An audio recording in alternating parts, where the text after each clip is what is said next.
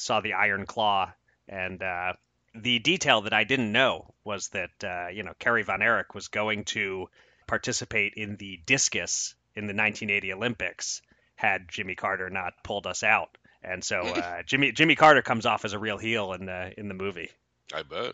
I had a friend in high school whose dad was a rower who was going to be on the 1980 Olympic team and basically never forgave Jimmy Carter. So I wish I was a rower.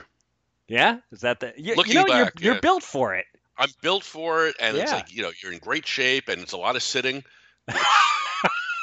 I didn't see that coming as one of your arguments in favor. It's a lot of sitting. Yeah, A lot of it's sitting. it's a lot of effort though too. A lot of effort. Not discounting the effort, but at least you get to sit while you're doing it. So I think I suppose. I could have ended up at an Ivy League school because that's who ends up going. Right, that's true. Although then you would have also ended up in some kind of weird secret society.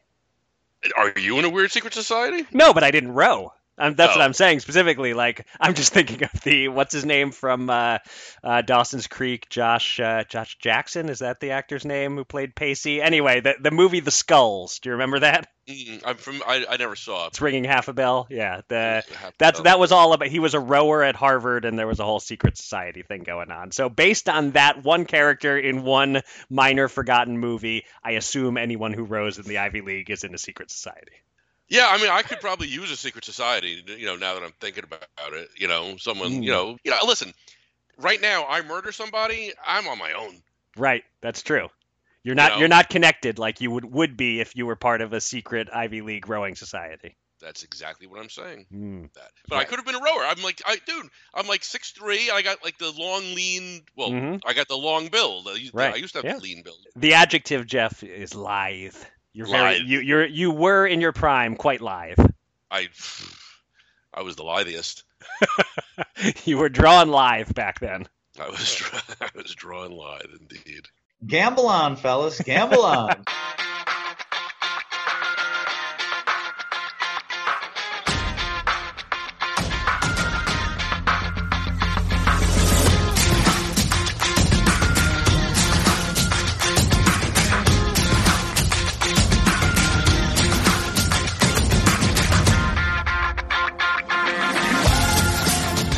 Welcome again to Gamble On, the weekly gambling podcast presented by USBets.com. I'm Eric Raskin, USBets managing editor and media director, and I'm joined by my co-host, USBets senior analyst Jeff Edelstein. This week on Gamble On, we're going back to our two steadiest ongoing legalization beats, New York iCasino and California sports betting. Plus, we'll explore a question far more important than what New York or California does. Can Rob Gronkowski improve to 1-for-2 lifetime on 25-yard field goal attempts? Yeah, also coming up on the pod, we're going to welcome Roto Grinders, Scores and Odds. Yeah, he's a jack of all trades for us over here. Will Priester, a.k.a. the Chief. We're going to be talking about NFL Wildcard Weekend while Eric tries to prevent the Chief and I from talking Korean baseball. But first, as always, plenty of news to discuss. Here's your Gamble On News of the Week, an inside look at the biggest stories in the world of gambling.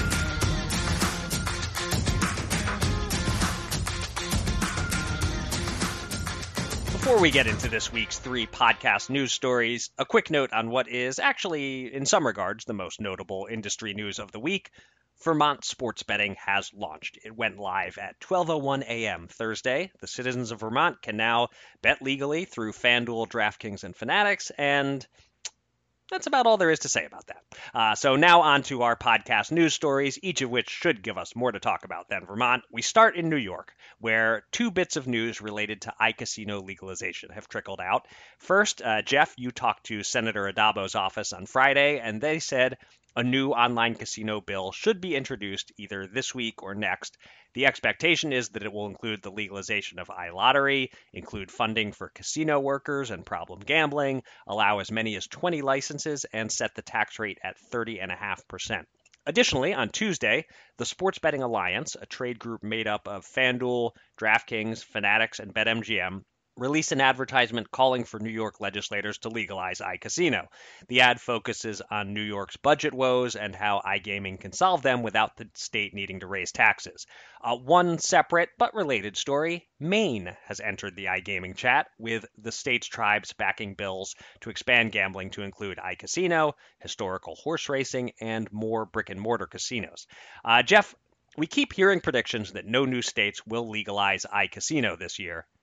Care to push back at all on those predictions? Any thoughts on the latest incremental movement in New York? All right, I'm putting New York as a coin flip, minus 110 either side. Okay. That's where I'm at. Will the governor include it in her budget? That's the only question. If she does, I am guessing that Addabbo will have the horses to get it across the finish line. Maine, I don't know. It sounds like it's not going to happen anytime like now, right? But I'm glad that they got the ball rolling. I just think there's something here with New York. Like, Addabbo, he knows what he's doing. Obviously, he got the sports betting through. This has been, this has not been a quiet thing he's been doing. It's a budget thing. There's money to go around. I think if the government puts it in their budget, they'll get this through. I tell you, I do have to laugh at the, I feel like we need theme music here for the Sports Betting Alliance. I see the sports betting. I didn't know what the Sports Betting Alliance was until I clicked on who we are. I mean, it's like three kids wearing a trench coat trying to get into a bar. You know what I mean? Can we just call it? We're the sports books. We want to bring iCasino, the Sports Betting Alliance. It's so silly. Yeah, but I guess that's America for you. I've never been part of an alliance. I'd like to be part of an alliance before I die. Yeah, well, I could see. I mean, maybe I have nothing to add to that. What kind of? I mean, like a real. I mean, this alliance. I mean, it's a silly. This is the silliest thing I've ever heard of. The Sports Betting Alliance. Right. It sounds so like big and scary. It's just the four sports books. Yeah, I never went on Survivor when I was young and physically able to do so, but that would have been a chance to join an alliance. That's right. Did you ever try out? Did you ever send it? Nah, never made a tape. I thought about it. Never went that far. I've been thinking. You know what? We don't watch it that much anymore, but we did, and my son liked it. My son he'll be turning 15. I have the idea to start sending tapes in for him now, saying. I'm 14. I'm not eligible, but I'm coming, and then send another one next year. Like here I am again. Like, you know what I'm saying? That's a good idea. Really, it's not a bad idea, right? Can I help in that effort somehow? Get behind it and be part of get your son on Survivor Alliance? I just really want to be part of an alliance, Jeff. I mean, I guess. I mean, are you good with editing software? Audio. Close. You could if you could do audio, you could do video. I'm sure. Probably. Okay. Getting back to New York iCasino. So I'm in a similar spot to you in terms of where I'm setting the line here. Maybe a teeny bit less optimistic than you, just because I guess you can never look too stupid betting the no on any legalization of any form of gambling in a given year. But yeah, New York is certainly looking increasingly possible, if I still wouldn't quite call it likely. Obviously, yeah, the budget will have most of the info we need when that comes out. But yeah, the way I see it, I'd still probably say an underdog to legalize this year, but it's close. And certainly when combined with the other states, like Maryland, the states that have a chance, I'd have to say overall, I would think over 0.5 states legalizing iCasino in 2024 should be minus money at this point. I think it's more likely someone gets there than no one gets there. I tend to doubt it'll be Maine. Things move slowly there anyway. Tribal interests make it complicated. Governor vetoes are a concern, as we learned with the first sports betting bill they passed. So I don't think Maine is very serious right now. But yeah, in New York, certainly the advertising angle they're taking is smart. In terms of getting public sentiment behind it, this is the right angle to play. Hey, would you rather we legalize iGaming or raise your taxes and or cut social services? Pretty right. Smart angle there. Sure. Yeah. All right. So if New York iCasino legalization has some uphill climb elements to it, that's nothing compared to California sports betting, which looks more and more like a pipe dream every day. And once again, the Sports Betting Alliance is involved in this story as well. This week, the SBA issued a statement saying the commercial operators would not be supporting the ballot initiative currently proposed in California by Casey Thompson and his group. Specifically, the SBA expressed opposition to the idea of cleansing offshore operators and making them part of this. On Wednesday, tribal leaders Victor Rocha and James Siva held their latest web broadcast ragging on the Thompson effort, saying it is, quote, destined to fail and that it could serve to hurt the chances of a future sports betting bill succeeding. Siva said on the webcast that he thinks either 2 years or 4 years is realistic for California legalizing sports betting. Jeff, Should the Thompson Group just scrap this effort at this point, or is it worth pushing through and seeing if they can get the signatures? And would you say opposition from the major commercial operators to this was inevitable? Well, I mean, they started. They might as well finish. It's not going to happen, but it's nice to try. Okay. I don't know. The Sports Betting Alliance does strike again, though. Were you an Arrested Development fan? I have watched the original seasons, not the Netflix revival, but I've watched all of the original seasons once. I binged it during COVID. I had not seen it prior to that. I would describe myself as I liked it. I can't claim to be anywhere near a super fan like you are. Yeah, well, Job was a member of for a time he was kicked out, but for a time he was a member of the Magicians Alliance. And right. I think their motto was "We demand to be taken seriously" or something to that effect. Right. Which is, again, the Sports Betting Alliance is killing me. All right, California. Listen, in his straight to the point newsletter today, Steve Ruddock, I think he said something to the effect of, "Sports betting is not happening in California until the tribes say so." Right. And that's that, and until the tribes are, and Jill Dorson has said this to us, our colleague. They are looking. They do not look at this stuff the way we look at this stuff, right? They are not thinking in terms of month to month, quarter to quarter, year to year. They're thinking in much longer terms. Mm-hmm. They're not going to do this until they're ready, and they're not going to get ready until they could all sit down and agree. There's $1 billion to be made out here. You would think that money would eventually move the needle. Maybe it will, maybe it won't. I'm getting close, Eric, to instituting a moratorium on talking about California sports betting on this podcast.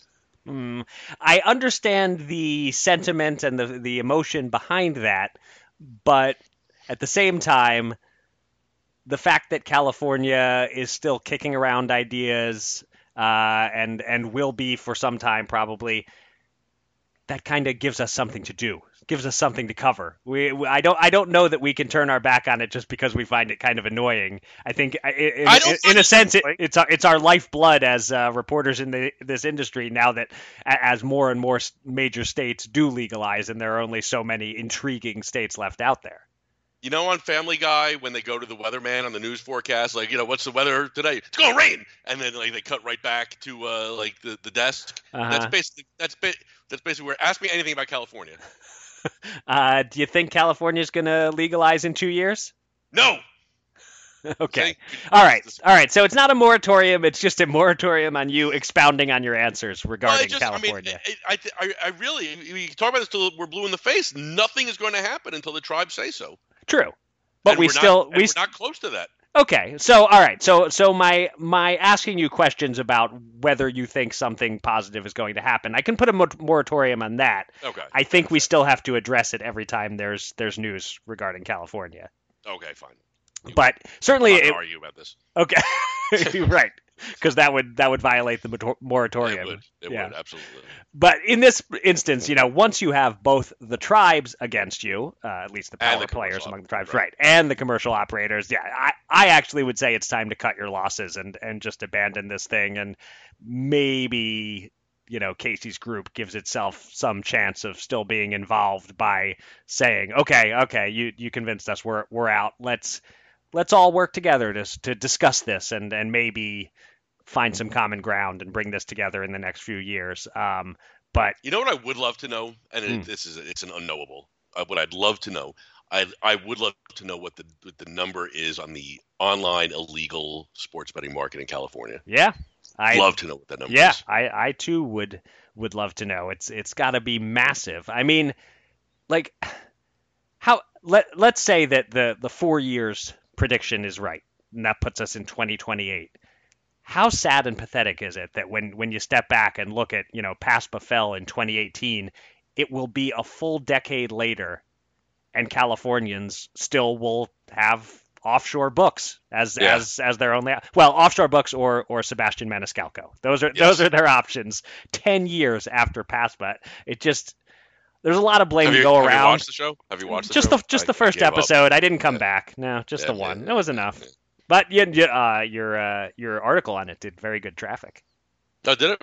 Yeah, it was, I think, like the most clicked sports handle article of the last several weeks. Huh. So there's Oh, that. shit. So if you want to rag on it, if you want to check back in, Maybe I should check binge back the in. rest of Maybe the season and watch it again, I or will. write about it again. Yeah, Maybe I will. Maybe I do will. it for the clicks, Jeff. All right. Okay. All right, our last story this week. Get excited. It's back. Kick of Destiny 2 is coming. During last year's Super Bowl, Rob Gronkowski missed a live 25-yard field goal attempt wide left, and FanDuel customers all got $5 free bets in their accounts anyway because actions no longer have consequences, I guess. FanDuel is bringing the promotion back for this year's Super Bowl, but with a twist. Customers have to predict whether Gronk will make or miss his kick, and those who guess correctly will win their share of $10 million in bonus bets, so probably around a $5 bet if they're lucky. The commercials this year include a long-haired Gronk wandering the desert in a depression since missing last year's kick, Carl Weathers showing up to coach Gronk, and we haven't seen him yet, but John Cena playing a villain who is fading Gronk. Jeff, handicap the kick for me, analyze the impact of a proven winning coach in Carl Weathers, and tell me your thoughts on the promotion and FanDuel's decision to tee it up a second time. All right, I'd say Gronkowski. I'm going to put him at minus 800 to nail this one. Wow. Okay. No way. I mean, it was the win. The win played a role last year. There's no way he misses it twice in a row. It's impossible. Carl Weathers, brilliant casting. And thanks to Jessica Wellman over at SBC, I'm back down the Arrested Development rabbit hole. That I just can't stop. He played an acting coach with a penchant for Stu, of course, on the show. And, you got Stu going. And so, I think that, it's a good cast. I'm curious to see if they go the more Rocky route, which I'm assuming, or if they go, the Apollo Creed route, right, as opposed to the Arrested Development route, I'm sure. I would assume so, yes. If they throw a bone to Arrested Development, I will be thrilled. And listen, you know what? I'm all for this goofy shit. I mean, this industry takes itself so fucking seriously all the time. We're allowed. This is sports betting at the end of the day. I think we're allowed to have a little fun. So yeah. Let's go for it. Okay. I actually forgot he was on Arrested Development until I saw you exchanging tweets with Jess Wellman about it. It's the way that my memory works. If I watch something once, no matter how much I enjoyed it, I have almost no recall. I need to have watched something multiple times. Yeah, no, I'm the same way. Yeah, so I was looking up his IMDb where I see that he was also on 2 episodes of The Shield, which is one of my all-time favorite shows, like probably a top 5 show for me. But I only watched it once, so I have absolutely no recollection of him being on that. But yeah, Carl Weathers may be the GOAT when it comes to coach characters. I mean, spoilers for Rocky 3, he reversed Rocky's loss to Clubber Lang. Right. And what happened to him in Rocky 4 was not a failure of coaching, certainly. No. And even more impressive, spoilers for Happy Gilmore, Chubbs Peterson took a guy with no golf experience and molded him into a champion. So, the track record is there. I do think we're leaning into the Apollo Creed, not the Arrested Development character that Carl Weathers played. Is Carl Weathers? This is like a Bill Simmons article, like a Ringer article to be written. Mm-hmm. He's got to be one of the more underrated actors of our time. Not in talent level, right, just in like sheer like. He's been around forever. Yeah. And I feel like he was 50 years old in Rocky. You know what I mean? Right, I don't understand. He looks exactly the same. Yeah, he has one of the most enviable careers that you look back and even got to headline his own movie one time, Action Jackson. Didn't go great, but Sharon Stone as his co-star, young pre-prime Sharon Stone. I mean, he's had a great career. You know who I always think of for like the career I envy, just playing to all of my preferences. Do you know who Larry Hankin is? Does that name mean anything to you? Did he play Kramer? Wow, good job. Yes, he played the fake Kramer on right. on the show within the show on Seinfeld. So he appeared on Seinfeld. He had a recurring character on Breaking Bad. Those are my 2 all-time favorite shows. He also was the upstairs neighbor in Friends, which is another show I rather enjoy. He was in Billy Madison, which is my favorite comedy movie. He really bit parts in things I love. Larry Hankin is the king.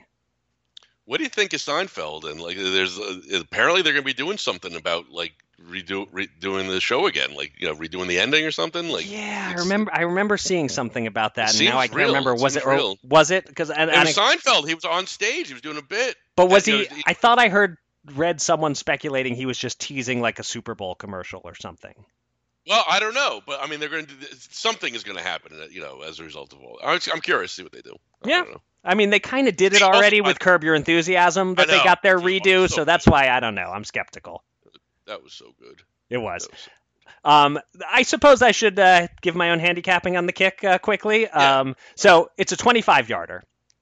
I think right now, in my own personal physically washed, bad back state, you center a ball on a tee for me from the 15-yard line. Give me good conditions, no wind, no slippery turf.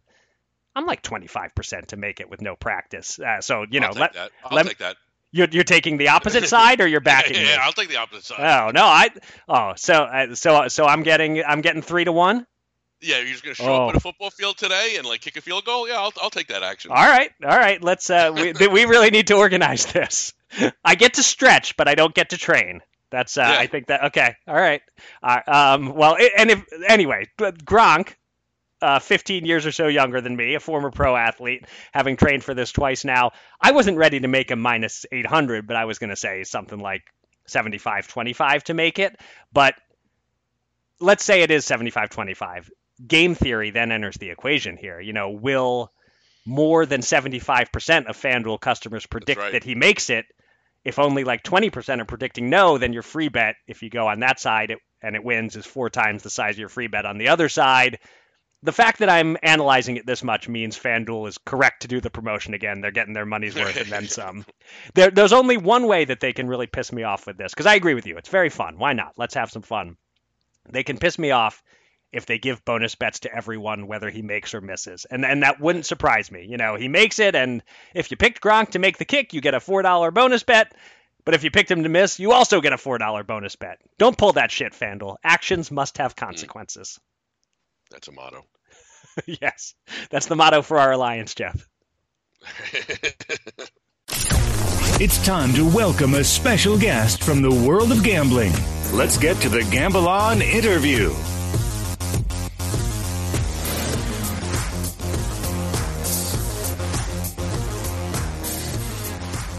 Don't be sad that the NFL regular season is over. Be happy that the NFL playoffs are beginning, and with them come playoff best ball, playoff DFS, the culmination of season-long future sweats, and much more. Joining us now to talk all things NFL playoff gambling is the co-host of the Food for Thought podcast, an analyst of both NFL and NBA at RotoGrinders. You know him as the Chief, Will Priester. Will, welcome to Gamble On.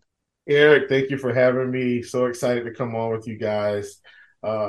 Feels like a pretty good time too, right before wild card weekend. And I promise I'm not going to get into NBA and MLB. I'm going to stick to the script here, but so many other things coming down the pipeline. So it's a good time to be in the space for sure. It's one thing to have NBA on your mind right now. That makes sense. But to have MLB on your mind already, that shows devotion to the fact that it's January and you're thinking MLB a little bit. Yeah, I mean, MLB is actually my bread and butter. And I think, if I'm not mistaken, Jeff and I think we connected during what I'm going to call the decimation of American sports. And we connected through KBO. Oh, and I will say, Jeff, I'm still dabbling in KBO to this day. Nothing has changed. So that's actually one of the highlights of my year is KBO coming back, because I get to dig in and I still know all the players, the names, and I've just kind of kept that going. So anyway, I'm not going to go down a rabbit hole of KBO, but that's how me and Jeff can. I will. I'll go down the rabbit hole. I wish DraftKings doesn't offer DFS contest anymore. That's where that's where my interest. I would have my alarm set.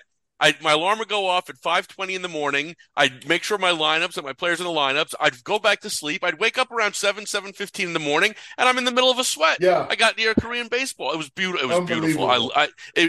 It was what a time to be alive. Yeah. All right, I think that the listeners are probably counting on me to dig us out of this rabbit hole. That was fine. 45 seconds of KBO rabbit hole is acceptable. But let's talk some NFL. Will, I'm an Eagles fan, so I got to start with an Eagles question. How in the blue hell is this god-awful football team favored in a playoff game right now? Now, I know that Tampa is mediocre at best, but, I mean, watching the Eagles play, the last 2 weeks especially, they look like a bottom 5 NFL team right now. So Will, do you see value in Tampa +3, or is there something I'm missing here? Some reason to believe the Eagles can suddenly reverse 6 straight weeks of sucking? I think the values in Tampa. They're at home. I can't go against them right now. And I mean, maybe we'll get some big money shifting this thing later in the week. Like perhaps some sharp money comes in. But even for me, I do consider myself a sharp, even though I'm not going to have $500,000 in this game. I think the value's in the money line. Like, yeah, I mean, the points are there, don't get me wrong. But whenever I can get someone that I feel confident is going to win at home and they're giving me plus money, I can't give that away. So for me, I love, I love +3. Like, I think that's incredible. I'm probably going to take them both for what it's worth. But I think Tampa wins outright. When I looked over everything from the season, and especially the DVOA numbers, even though maybe it's a little antiquated, maybe it's not. I don't know which side of the fence you're on. But when I look and I see that the Eagles defense is like one of the worst of the weekend, not Monday, the weekend. Right. They're one of the worst. Tampa's middle of the road, but I can't bet against Mike Evans and Baker Mayfield and Todd Bowles and their ability to get some pressure. They are going to pressure this offensive line a little bit. I can't give that away. I think Tampa wins this thing outright. Yeah, I as an Eagles fan, I hate to say it, but I think you're right. I mean, but at the same time, is there a case that these are actually the two worst teams in the playoffs right now, that they both got lucky to draw each other, that maybe any other team, other than maybe the Steelers, would be favored against either of these teams? Yeah, I would say so. And I think that speaks to how bad the NFC South was. Now, I'm not going to get into that either because I'm a Panthers fan. So Okay. I don't have a whole lot to say about the NFC South other than the whole division was just rough this season. But I do think, in a nutshell, the best team came out of there. And I'm happy that Mike Evans gets another playoff game because he's just continuing to add to this Hall of Fame career, which is why I honestly think they're going to get out of this thing, unscathed. Here's where I draw the line. Okay, you struggle against Arizona. Arizona's been a fairly tough team all season anyway. Like they've had some sneaky good wins against other good teams. When you roll into New York and you play the Giants, and I'm not saying Tyrod Taylor's bad, but when you have to have it and you just can't get it done, they don't lose by 3. They get demolished. Yep. No way they roll into Tampa and send this team packing. I can't see it. All right, let's go to the AFC for a second. Kansas City, they've looked lost all year, I think. They face a Miami team that we know is able to put some points on the board when healthy. Miami's dealing with a lot of injuries. Do you think McDaniel, is he going to be able to game plan his way out of this road game in 0-degree temperatures? And, I think last I checked this morning, I think it was 4 points Kansas City was favored by. I'm, a 3-point, the home favorite, you give a few points to the home team, blah, blah, blah. I got to think if this game was in Miami, though, if Miami won that game against Buffalo last week, and if this game was in Miami, I think Miami would be I think it'd be completely flipped. I think Miami would be 4-point favorites. I think it'd be a huge swing. So I think, the home field, the Kansas City weather, all that plays a role here. But how do you see this game going? Well, let me say right out of the gate, this is probably one of my better ones of the week. Miami +4 is absolutely the right play here. What has Kansas City done this season to show us that they're capable of running away with any game? They didn't do it against Denver. They didn't do it against the Raiders. They barely ran away against anyone. And, barring some meltdowns in that game in Germany, Miami probably walks out of there with a win. So I don't think the Chiefs are suddenly going to, start blowing teams out. They haven't done it all season. Let me also say this actually was started happening last season, but we all ignored it because they won a Super Bowl. I don't know if everyone remembers the middle of last season, somewhere around let's not say middle, early mid to the midpoint of the season. After 5 or 6 games, we're like, well, what's going on with the Chiefs? Do you remember that? Patrick Mahomes is playing bad. He's throwing interceptions. And they had about the same roster. They just happened to get out of there with the Super Bowl, and everybody thought the sky wasn't falling. This started last season. I digress. This season, it's starting to show up. And so lucky for them, they're at home. Sadly for Miami, they lose last week and go from 2 to the 6 seed. How awful was that? I still think Miami's the better team here. They haven't done it consistently on the road against good teams. They didn't do it against the Eagles. They didn't do it against Buffalo. All these good teams. They did beat the Cowboys at home with 5 or 6 field goals. I get it. But I just don't think the Chiefs' offense is in anywhere near the same class. And if they get behind in this game, how in the world are they going to catch up at all, even with the 0-degree weather? I trust their defense. I trust Chris Jones. I don't trust his offense. I think Miami +4 is probably should have been +3 at most. +4 is too much, I think, in this game. Yep. So looking ahead a little bit, not just focused on the wild card round games, but sort of some futures, maybe some conferences. Is there any value in a long shot to win either conference right now in your eyes? Like, I'm seeing the Rams as high as 22-1, the Browns as high as 14-1. Those two jump out at me a little bit. Do you think either of those are decent plays, or is it silly to invest in anyone other than the 49ers and Ravens this year? I think for me, ironically, I think there's value in both. Here's why I will say that. Baltimore doesn't want to see Cleveland right before the Super Bowl, because that's when I think they would see them if Miami wins. Now, because the way they've got this thing, Miami's a 6 seed, so they would actually see Baltimore the next week if they won. Right. If Cleveland wins in Miami, and I know this is all speculative, but this is why I think there's value in both. Cleveland may not have to see Baltimore until the AFC Championship. That's literally when they may see them if they win out. And ironically for the Rams, I think that's the one team in the NFC that San Francisco doesn't want to see because they see them all year. I don't think San Francisco is afraid of Dallas. I don't think they're afraid of Detroit. They're definitely not afraid of Philly. Right. I think there's real fear if they have to see the Rams. And because they're going to see them early. If the Rams win this week, they see them coming off of a bye week. Christian McCaffrey's coming back. How's his health? I think that's the one team in the NFC the 49ers don't want to see. And if they do, those tickets could be looking really nice come second week of the playoffs. I haven't done any playoff best ball drafts yet, but I've been playing through in my mind which combinations of teams I would want to stack, and I hadn't really thought too hard about like a Rams-Ravens route going, because obviously you can't do Niners and Ravens or you won't make it out of the first round. Right. Now you're selling me on maybe the Rams are that wild card team to load up on that could go on a run. Yeah. Sidebar here, if I may. Mm-hmm. If there were 2 teams that I would probably stack for best ball, it's chalky, but you just got to think they've got the easiest path, and I'm in quotations here. It's probably Buffalo and Dallas because of where they're seated. Mm-hmm. They've got the clearest, easiest. I think their path is easier than San Francisco and Baltimore for what it's worth. And that sounds crazy on paper until you look at how it breaks out. If Miami wins, then Miami plays Baltimore, and then Cleveland goes to play Buffalo, which is a little bit tougher. And then if the Rams win, San Francisco has to play the Rams.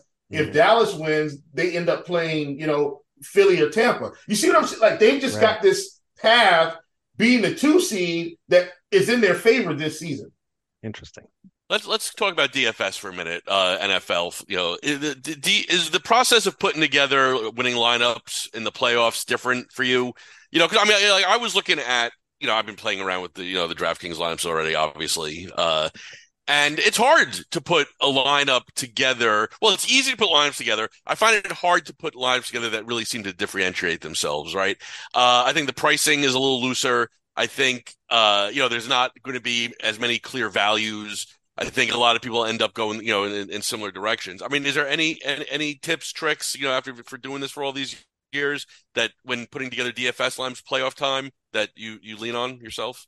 I do, and I don't change my process much because here's the simple rule of my process is this: what story am I telling myself about the weekend? Because sometimes I think, look, we're all analytical guys, and I am, and I dig into all this stuff. But at the end of the day, game flow still dictates half of DFS. We might not think about it that way, but the game itself dictates the results. Case in point, if I think Dallas is going to get out to a big lead here against Green Bay, then I have every incentive of the world to attack Jordan Love in this Green Bay passing game because they're just going to be throwing all game long. And so while Dallas may get out to a lead early, Love and the receivers could absolutely light this thing up in the second half. And my example is always, I call it the Blake Bortles effect. How many times 7, 8 years ago did Blake Bortles have -5 fantasy points in the first half? And by the end of the game, he's got 30 because that team was so bad. He just had to keep throwing and keep running. And that's fantasy points. So I think that's the difference between the sports betting that sometimes we don't, if we try to carry it over, we make mistakes. Tell yourself a story and build for that story. And in the end, I live with the results of how I think the stories are going to go. So, I mean, I don't want to put words in your mouth, but you think there's a little bit more value with, being that it's win or go home now in teams that may, if you think a team's going to fall behind early, that's, I mean, the Bortles effect, I guess, but it's even more pronounced in the playoffs is what I'm hearing. Yeah, absolutely. For me, I think it's way more because teams don't have time to play around because the other team in the playoffs, typically teams aren't going to take their foot off the gas unless, they're up 50-10 or something. In the fourth quarter, if it's 28-24, that other team's not slowing down. They may run the ball to run some clock, but they're going to keep their play action game going. They're going to keep their short passing game. They're going to keep their intermediate game. Maybe don't take as many chances downfield, but they're still trying to score points. And so the other team has to combat that somehow, or they have to keep throwing. They don't have time to turn around and play the 3 yards in a cloud of dust game. So teams that I think are going to be behind are teams that I like to target in the playoffs because that's where all the fantasy points comes from, in my opinion. Last point for me about DFS, I do think the game of the week is Cleveland-Houston. To me, that's the one shootout. Both sides can put up 30 points in the right situation. Both quarterbacks have a little bit or enough gunslinger in them and enough weapons to get it done. Controlled environment, not having to deal with the elements. Like, to me, that's the one game this weekend. If I said, hey, I'm going to stack a game, I'd stack that one and leave the other ones out. Yeah, I tend to agree with you. I hate the fact, or love the fact. I'm not sure if I hate or love the fact that it's the first game of the weekend, right? Because you stack that game up, all of a sudden, you got no maneuverability, the rest of the way. Yeah. But I'm curious to see where ownership lands. I think I'm curious to see where the ownership. Are people going to go hard at it, or are people going to stay off of it because it restricts their maneuverability? The mental part of DFS. I love this game. And I also hate this game. I'm just like you. I do think this could be the highest scoring game. But, man, players want instant gratification, don't they? Yeah. They don't want to wait until Monday or Sunday for those winnings. They want to stack this game and look at all the money that they're making early and then watch it all burn to the ground as everybody else has production. I don't know why. It's a story as old as time.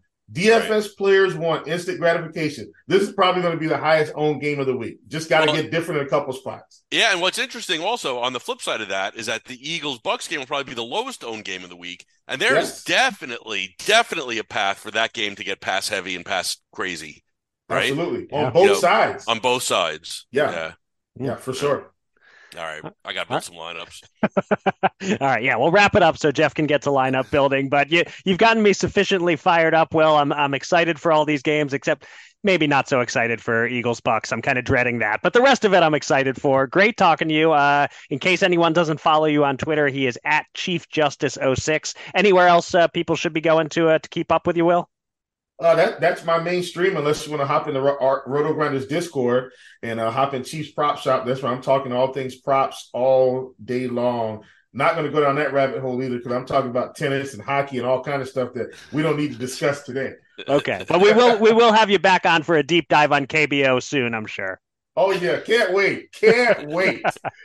Thanks so much, Will. Great talking to you. Same here. Two men. $10,000. Will they run it up or blow it all? It's time to check in on the Gamble On Bankroll.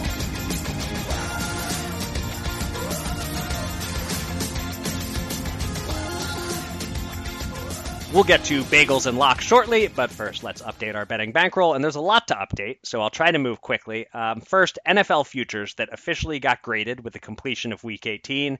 We had two bets on most touchdown passes. You had $20 on Lamar at 75 to 1. I had $50 on Tua at plus 600. Both lost, and of course, we were just betting the wrong markets. Lamar is going to win MVP. Tua led the league in passing yards.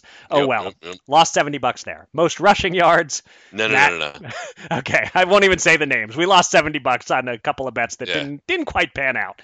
I went big on Mike Evans under 65.5 receptions. I risked $240 to win 200, and he hit the over by like week 13 or 14. I also went big on the Colts under 6.5 wins. Another terrible assessment by me. I thought they'd be like a 4-win team, and they went 9-8. I lost us another $200 on that. A bit of redemption with Anthony Richardson under 2,600.5 passing yards, but I only made a small bet. We won $100. This next one I still say was a great bet. Vikings to make the playoffs at plus 165 a few weeks into the season. Absolutely would have won if Kirk Cousins hadn't gotten hurt. But instead, we lost $80. Thankfully, your bet a few weeks ago on the Seahawks to miss the playoffs dug us about halfway out of this hole. Great bet. You resisted the urge to hedge. We won $320. As for last week's new bets, I took 5 moneyline underdogs. 2 of them won, the Titans and Giants, so that made it profitable overall. We won $39. Your golf parlay on Morikawa and Aberg to both finish top 10. Morikawa did. Aberg finished somewhere around bottom 10. We lost $50 on that. But our adjusted line of Michigan minus 7.5 over Washington was a winner. We profited $104 on that. So our graded futures lost us $240. Our new bets last week won us $93. So for the week, we lost $147. We're now down by $5,332. But the amount we have on hold in futures is significantly reduced, down to $1,720. So that leaves us with $2,948 available to bet with this week. And before we start, well, actually, I should interrupt myself to ask if you have anything to say about any of those results that I just ran down, Jeff. Any comments, analysis, etc. No, the Lamar thing pisses me off, though. I mean, that there's a lesson there. If you're going to bet on somebody at long odds to throw the most touchdown passes, you should also probably fucking bet on him to win the goddamn MVP. Yeah, although, his MVP odds never got super attractively high. Like, he was never the favorite until the end, but he was kind of always like in the 1,400, 1,800 range. I don't think he ever got really higher than plus 1,800 at any point this season. So I don't know the answer to that, but I bet he did. I think the market. I don't know. I can't say for sure, but I'd be even still. If you're going to bet somebody to lead the league in touchdown passes, it probably makes sense to just sprinkle a little bit at MVP. Lessons learned, exactly. All right. So now, before we start placing new bets, a quick listing of all our NFL postseason futures that are still live, just so we know what we already have. We have $20 on the Dolphins to win the Super Bowl at plus 3,000. It's not a bad price. They're about plus 2,000 now, but it ain't winning. Yeah. We have $100 on the Eagles to win the NFC at plus 330. Terrible price, and they have no chance. $25 on the Lions to win the Super Bowl at plus 1,800. Not happening, but so-so price. 25 on the 49ers over the Bills in the Super Bowl at plus 2,200. That's certainly live. I like that. Yeah. And $20 on the Rams to win the NFC at plus 4,000. You got a great price there. It's still a long shot, of course, but good price. Anything to comment on with any of these, Jeff? Yeah, the Rams closed 8-1. Do you realize that? Wow. So what were they? Were like 2-5. 3-6. They were 3-6. 3 plus 8. I just lost it. Or were they 3-5? I don't know. 3-5, man. It doesn't matter. That sounds right. They won. They closed strong. Is the point? Yeah. Something like that. Yeah. Right. I don't know. I mean, it's my bet, so obviously I'm shaded here, but it seems like I don't know. They seem to be very dangerous. I wouldn't want to play them. No, yeah, that's what the chief was saying about they're the team San Francisco doesn't want to see. You got a good price there. It was 40 to 1, and when you bet it, and now it's something like 22 to 1. So, all right, let's get on to the new bets, and I'm up first this week, and actually that's a perfect setup for the first bet here. Now, in real life, I pounced on the Rams plus 3.5 against the Lions as soon as it opened. That's long gone, but we can still get plus 3, and we can get it at even money plus 100 at Fanatics/PointsBet. As you were just saying, the Rams are the hottest team, certainly in the NFC wildcard round. They're as healthy as they've been all season. They have a great coach. They have a quarterback who's been there before, and the Lions have to play with the weight of a million years of disappointment on their shoulders. I'm not saying the Rams should be favored, but I do see this as a coin flip game. Could go either way. 3 points is too many. I just don't see the Lions blowing them out. I don't hate the Rams on the money line at plus 145, but I'll play it a little more conservative and take the points. Let's bet $100 to win $100. Rams plus 3. All right. I'm going to take the over in the Browns-Texans game. I have it at 44.5, so 110 to win 100. I like the number. I think this game could fly over the over. The Browns are playing lunatic football.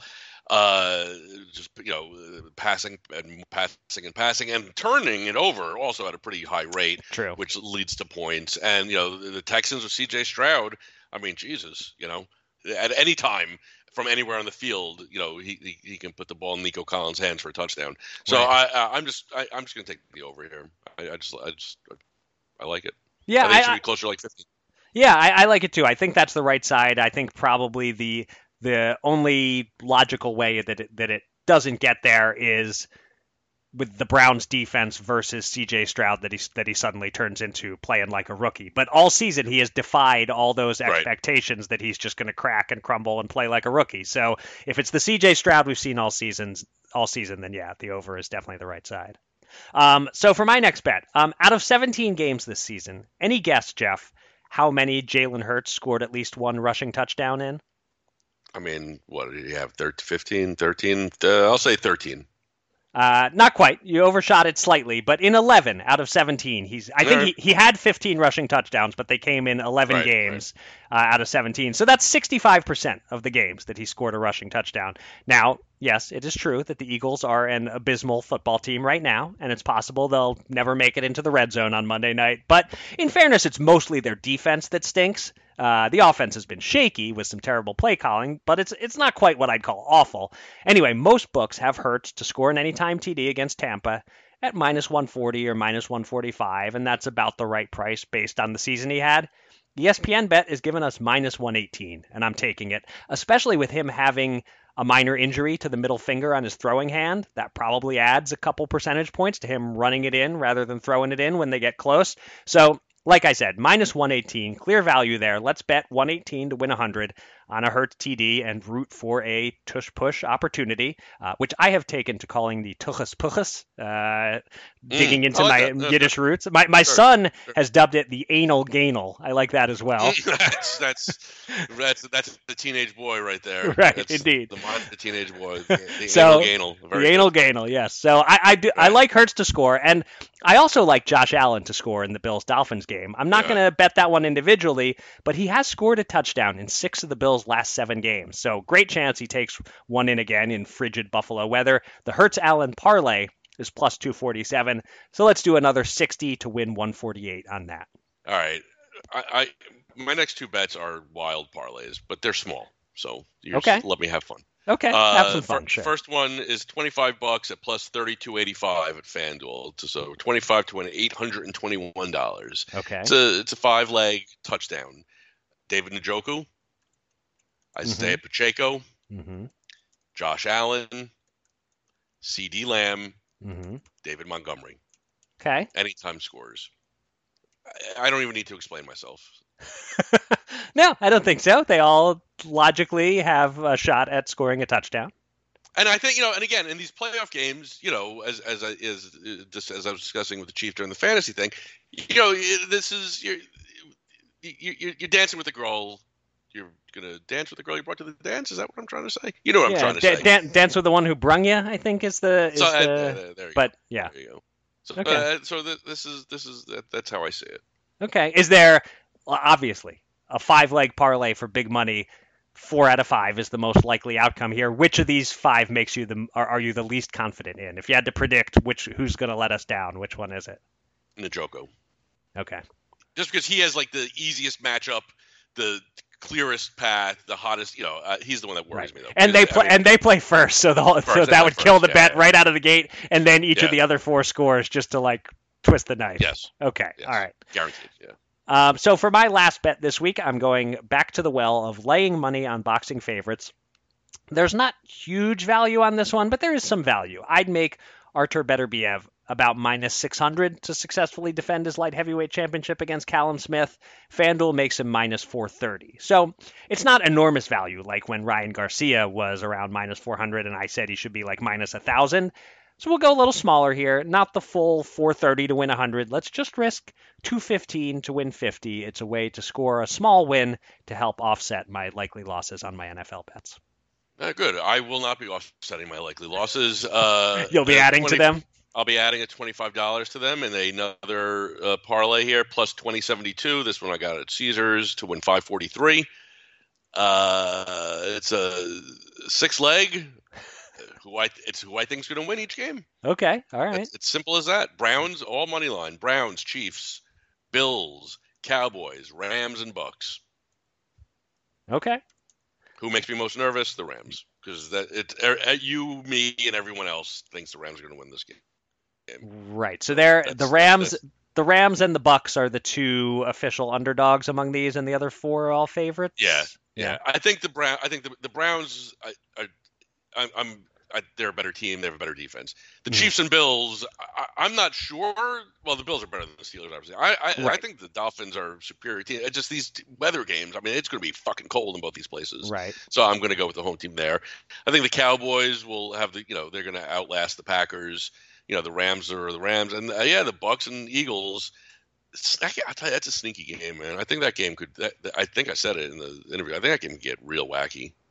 Yeah, it certainly could, with the Eagles' defense as bad as it is.